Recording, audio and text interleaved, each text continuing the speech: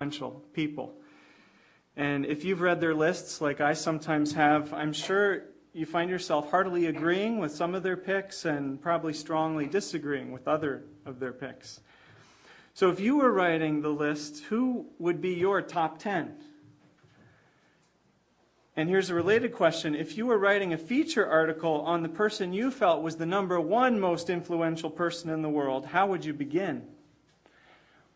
Well, today we start a 3-month study in the Gospel of Matthew. Matthew's feature article on the life and the work of Jesus Christ, the person that Matthew believes is the most important and influential person in the world. And this morning we'll begin to see why Matthew puts forward Jesus as worthy of that distinction. And we'll see that Matthew begins his article, as we just had read to us, in a way which seems unusual to us, with a genealogy. If you don't have... Oh, we did get the slides up. Okay. If you don't have a Bible, you can find one in the seat back in front of you, and we're on page 681 in Matthew chapter 1. In opening up to Matthew chapter 1 and coming across a list of all these names, William Barclay, the biblical scholar, reflects, it might seem to a modern reader that Matthew chooses an extraordinary way to begin his gospel. It might seem daunting to present right at the beginning a long list of names to wade through. But to a Jew, this was the most natural and the most interesting, and indeed the most essential way to begin the story of any man's life. One equivalent of a genealogy for us today might be a family photo album. And if you open a family photo album, there's certain things you expect to see. Maybe first some old black and whites of grandma and grandpa in their younger years. Then your parents in their younger years wearing funny out-of-date fashions and hairstyles, right? Maybe there are some dates next to the photos. Maybe there are some short descriptions of who's in the photos or where the photo was taken. Sometimes there are other important keepsakes besides photos, like ticket stubs from your parents' honeymoon, or maybe an invitation to your christening party, or a program from that 6th grade play when you were a munchkin in The Wizard of Oz. Well, Jews back in Matthew's day didn't have photo albums, but they had genealogies. And genealogies told who you were. They gave your credentials. They told whether you were really Jewish and whether you were related to the ancient kings or the priests, and so had some special distinction. They also gave your history. Hearing the names of ancient relatives recited in the genealogy would bring to mind stories that you'd know about that person, much like a picture in a photo album might do for us today. For the Jewish nation, genealogies about their most important ancestors also brought to mind the story of God and how God had been involved with these people in the past, working in their lives. One last fact about genealogies, and that is that just as we open a photo album and we expect to find certain things there, so an ancient Jew expected to hear certain things when a genealogy was recited. And Matthew's genealogy of Jesus, with which he opens his feature article about Jesus, contains some of those predictable features, and it also contains some unexpected surprises that you don't expect to find in a genealogy. So this morning I want to help us take a closer look at this genealogy to get what Matthew is trying to tell us about Jesus, the person he believes is the most influential person in the world. Okay? First, a quick comic break. It's kind of fuzzy, but that's Adam and Eve there. And Adam says to Eve, "What do you mean you're working on our genealogy?" All right, well, right up front, let's look at the most important thing that Matthew's genealogy of Jesus is trying to tell us about Jesus. It's right there in verse 1, and it's there again in verse 16. It's that Jesus is the Christ. Now, this idea is so familiar to many of us that we just skip right over it. We think Christ is just Jesus' last name or something. Jesus Christ. But Christ isn't a name. It's a title. Christ in Greek, or Messiah, the same thing in Hebrew, means literally anointed one, or the one anointed king. To be Christ means to be king. And not just any king. You see, the Jews were waiting for a particular king. A king that their prophets had foretold about, as was read earlier at the beginning when we lit the Advent candle. For to us, the prophet said, thinking off into the future, a son is born, or a child is born.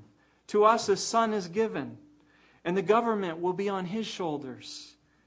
He will reign on David's throne and over his kingdom, establishing and upholding it with justice and righteousness from that time on and forever. Don't you long, like I long, for a leader, for a chief executive who will always lead his or her people with justice and righteousness? The Jews did, and their God had promised through the prophets that one day just such a leader would appear. A king, a Messiah, a Christ, from the line of David to reign on David's throne. Now we're beginning to see why a genealogy might be important. Jesus, Matthew wants us to know, was a descendant of this David. And therefore, Jesus had the right credentials to be God's long-awaited king. So who was this guy David? Well, David had been Israel's greatest king. He had unified the loosely connected tribes of Israel and formed them into a powerful nation, a nation which grew to preeminence in the region of Palestine under David's reign. In the process, David had defeated Israel's surrounding enemies and allowed Israel to enjoy peace and to prosper. Best of all, David was a man loved by God. He wasn't proud or pretentious. His greatness didn't go to his head like so many other rulers, past and since. David didn't use his power to lord it over his subjects or to oppress them. Rather, David ruled with justice and with equity, with humility and with compassion. David had a deep and a courageous faith. His trust and love for God led him to fight and to defeat his fiercest enemy one day and then to write a poem about it the next day, all to the glory of God. He was the original Renaissance man, and God loved him. In the book of 2 Samuel chapter 7, we read that God had promised David that one of David's descendants would rule on his throne forever. And for years, the Jews had been waiting and longing through good times and more often through bad times. They'd been longing for this son of David, the one like his father David, to finally arise. And now, Matthew says, the Christ, the son of David, has finally come. Then Matthew goes on, not only is Jesus a son of David, he's also a son of Abraham. The Jewish people all trace their ancestry back to Abraham, and they were and are proud of it. They're children of Abraham. Because God had a special relationship with Abraham. God chose Abraham out of all the peoples of the earth and promised to be with him and to bless him, to be his God, to be Abraham's God, and Abraham and his children would be God's people. And God promised, most importantly, to bless the world through Abraham and his descendants. And now Matthew says, through Jesus, one of those descendants, God is finally and fully going to bring that blessing to the whole world. So, by the very first line that introduces this genealogy, we already learn a lot about Jesus and about why Matthew thinks he's so influential. He's Jesus Christ, or rather, Jesus the Christ, the Messiah, the King. He's the son of David and the son of Abraham. He's a king with all the right credentials to be the kind of world leader that this world is longing for, and that God was longing and planning to send into the world. So fast forward for a minute to the end of Matthew's feature article about Jesus. It ends with Jesus the King in chapter 28 of Matthew sending out his 12 main followers, and by extension all of his followers since, and saying, all authority in heaven and on earth has been given to me. He's the son of David, after all. Therefore go and make disciples of all nations. He's the son of Abraham, after all, come to bless the whole world, all nations. And we are each invited to follow and to serve and to represent this king as he extends God's good rule and God's blessings throughout the world. All right, so with that background, now we can get into some of the key details of Jesus' genealogy, and we discover more of what kind of king Jesus is. First, we discover that Jesus is God's king.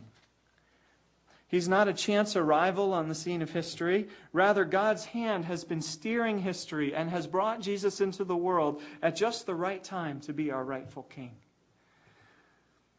Have you ever heard the story about how your parents met and fell in love? And when you heard it, maybe you thought, what if they hadn't met? I wouldn't be here. The movie in the 80s, Back to the Future, has some fun with that theme.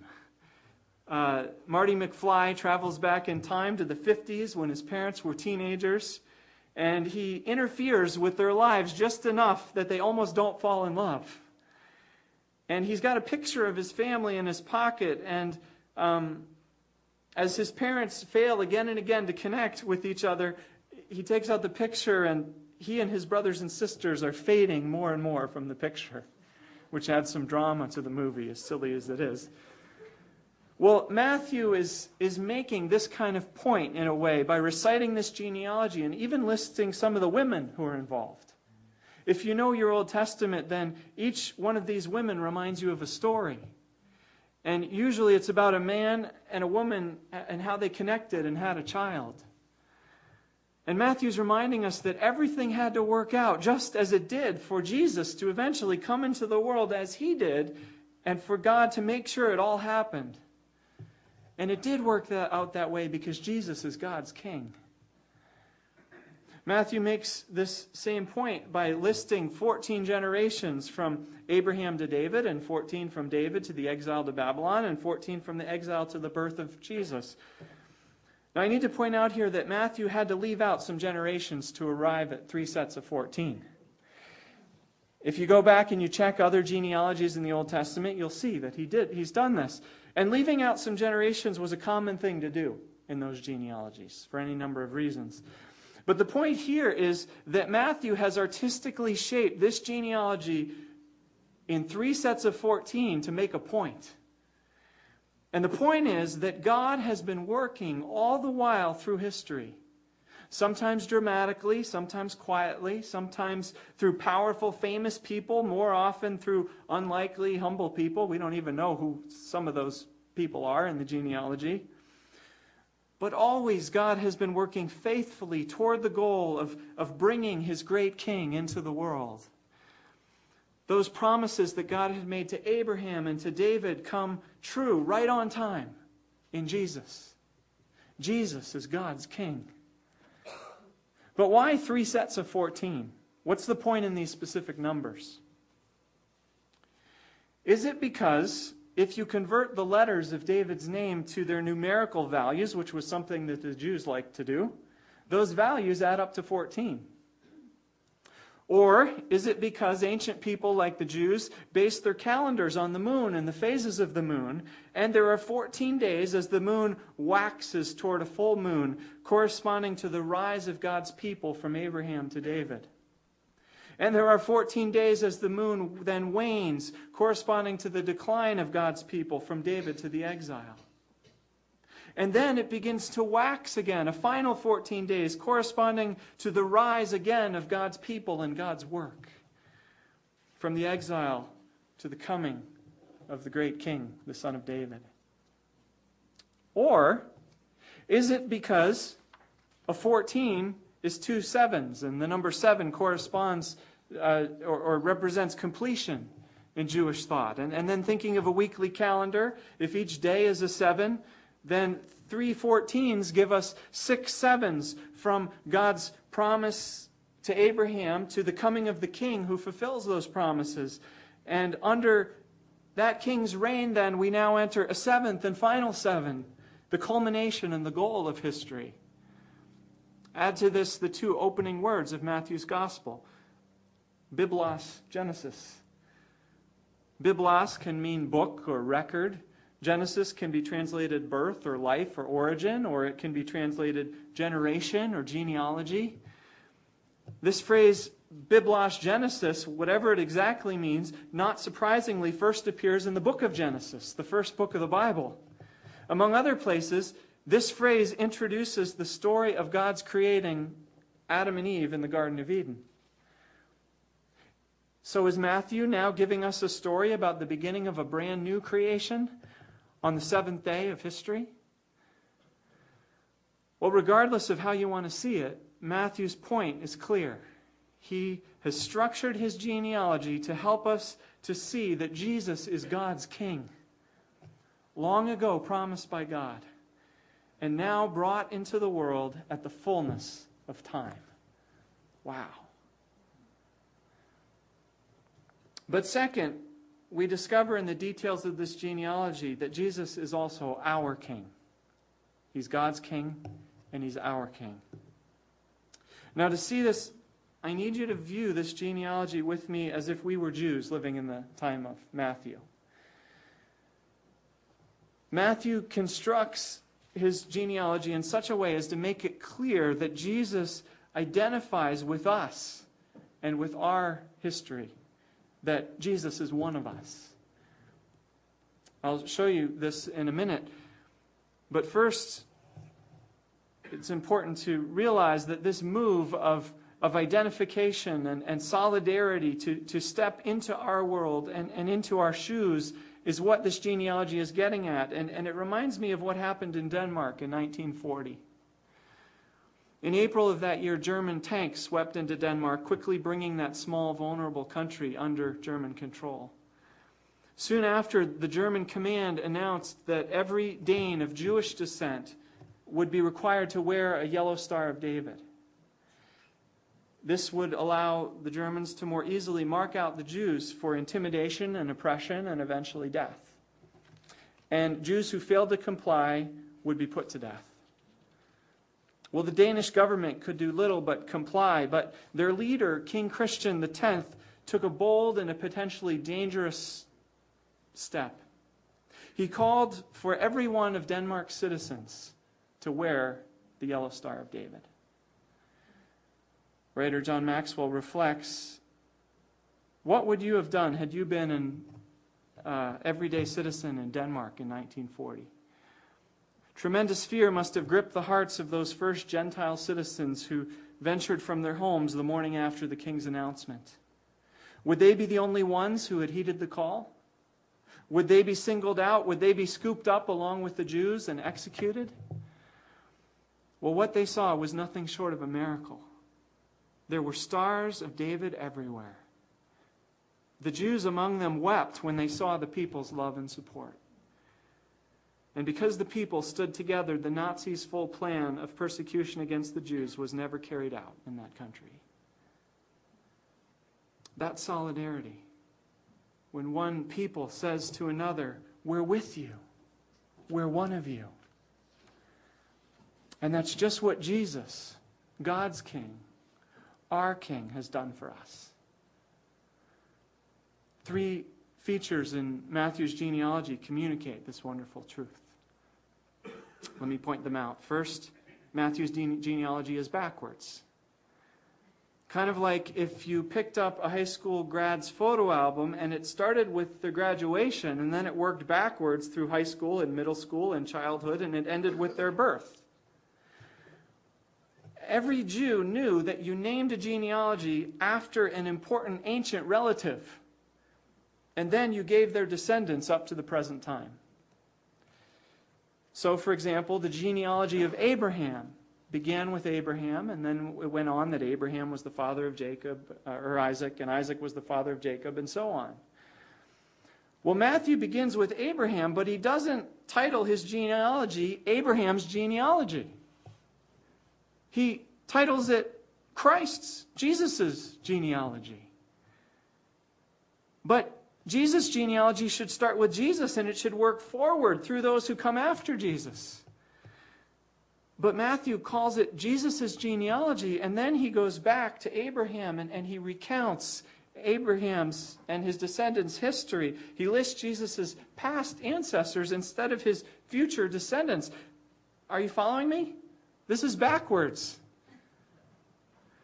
Why?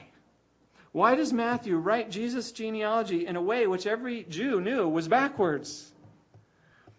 Answer: because Jesus is our King. He's one of us. He identifies with our history, with our story.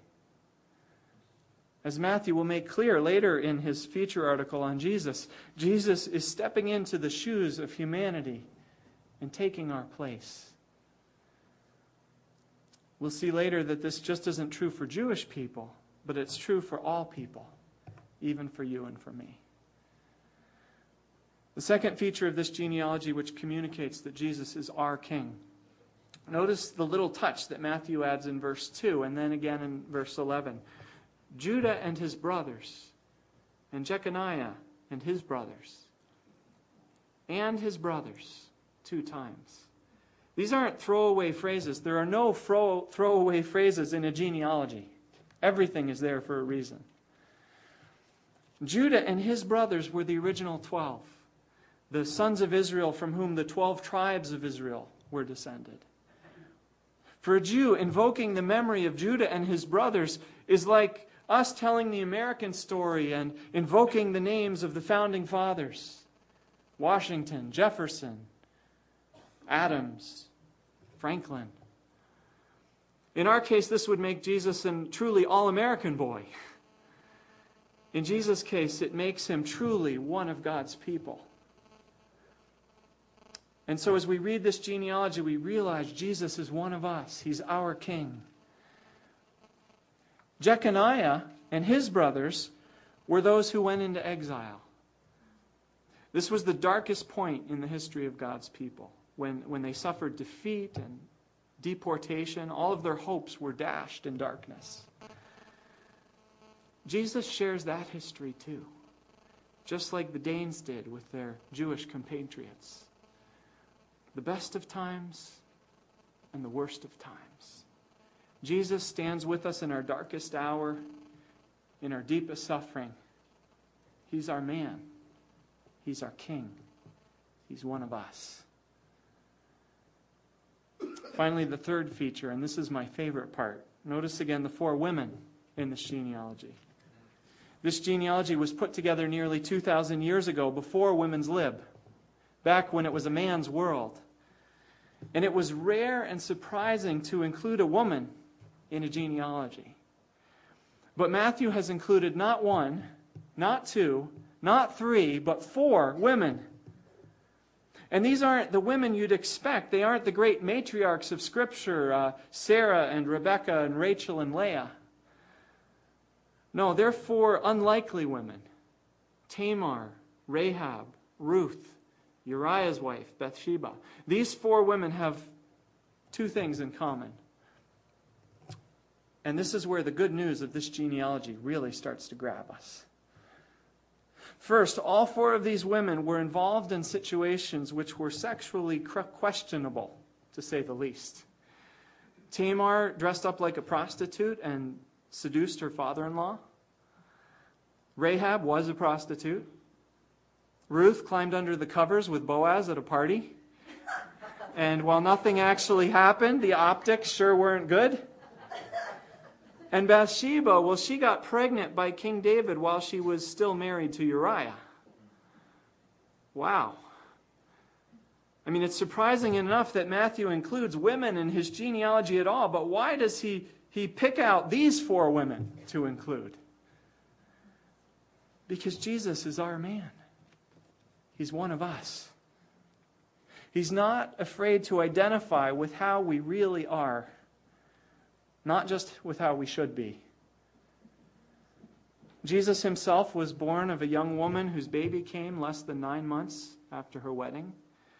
And if you keep reading Matthew's story, he's careful to tell us that nothing wrong happened there. But he also wants us to know that God is not afraid to be associated with our weaknesses and our failings and our sin and our darkest moments. In fact, Jesus came to be king for just such women as Tamar, Rahab, Ruth, and Bathsheba, and even for you and me. I had a college friend whose dad used to teach at Virginia Episcopal Seminary near Washington, D.C., and one cold, snowy winter night, my friend's dad, John Rogers, got a call from a bus station in the city. It was a young man who'd grown up in his church that when Dr. Rogers had been the minister of this church years before, and this man had been in his church. He was even an altar boy. And this young man told Dr. Rogers on the phone that he had gotten into the drug culture and had lost touch with his family, and he was out of work and he was out of money. And he wondered if Dr. Rogers, his former minister, could give him some help that night. Well, my friend's dad told the young man to stay right where he was, and he jumped in the car and he drove through the snow into the city, and he found the boy cold and emaciated and broken, and he took him home. And while the young man ate a warm supper, Rogers tried to get a sense of where he was at. And he asked if the young guy had ever asked Jesus to help him with his troubles. And the young man said no, it had been a long time since he'd even thought about those kind of things. And then the young guy brightened and he said, but you know, when I get myself together and I start coming back to church, I'm going to ask Christ to help me. And Dr. Rogers replied, no. It's never going to happen that way. If you think you've got to get yourself together on your own and then come to Jesus, you'll never do it. You're going to have to come to Jesus as you are. Right now, at this moment. Then He'll give you the strength to start getting things together. And the good news is that Jesus isn't just a king for those who've already gotten their lives together. He's a king for you and me right now, just as He finds us. He welcomes you right now, just as you are. Bono, singer for the rock group U2, puts it this way. He says that the Scriptures are brimful of hustlers, murderers, cowards, adulterers, and mercenaries used to shock me. He says now it's a source of great comfort. Jesus is our King. He's come for people just like us. The second thing that these four women have in common is that three, if not all four of them, were Gentiles. They were foreigners in Israel. They were outsiders to God's chosen people, not church folk. Tamar was from Adullam, a Gentile area. Rahab was a Canaanite. Ruth was a Moabite. And Bathsheba was married to a Hittite. Incredible. A genealogy is all about belonging. If you can trace your roots back to Abraham and to David, you've got all the right credentials to belong. But these women had no credentials. They were on the outside looking in. They came from peoples who were enemies of God's people. Far it would seem from what God was doing in Israel. Yet Matthew points out that they are a part of Jesus' lineage. They are the King's own flesh and blood. Matthew's pointing out that God has always had a heart to embrace and to bring in those on the outside. And that Jesus, God's King, has come not just to be King of the Jews. He's come to be King of all of us. Jews and Gentiles, insiders and outsiders, church folk and not church folk alike. He's our King. He's one of us. Jesus the Christ, God's King, our King, came into the world, and the well-known Christmas carol rejoices, "Joy to the world, the Lord is come. Let earth receive her King. Let every heart prepare Him room, and heaven and nature sing." Will you receive Him as your King? This Advent, will you prepare room for Him in your heart? Let's pray.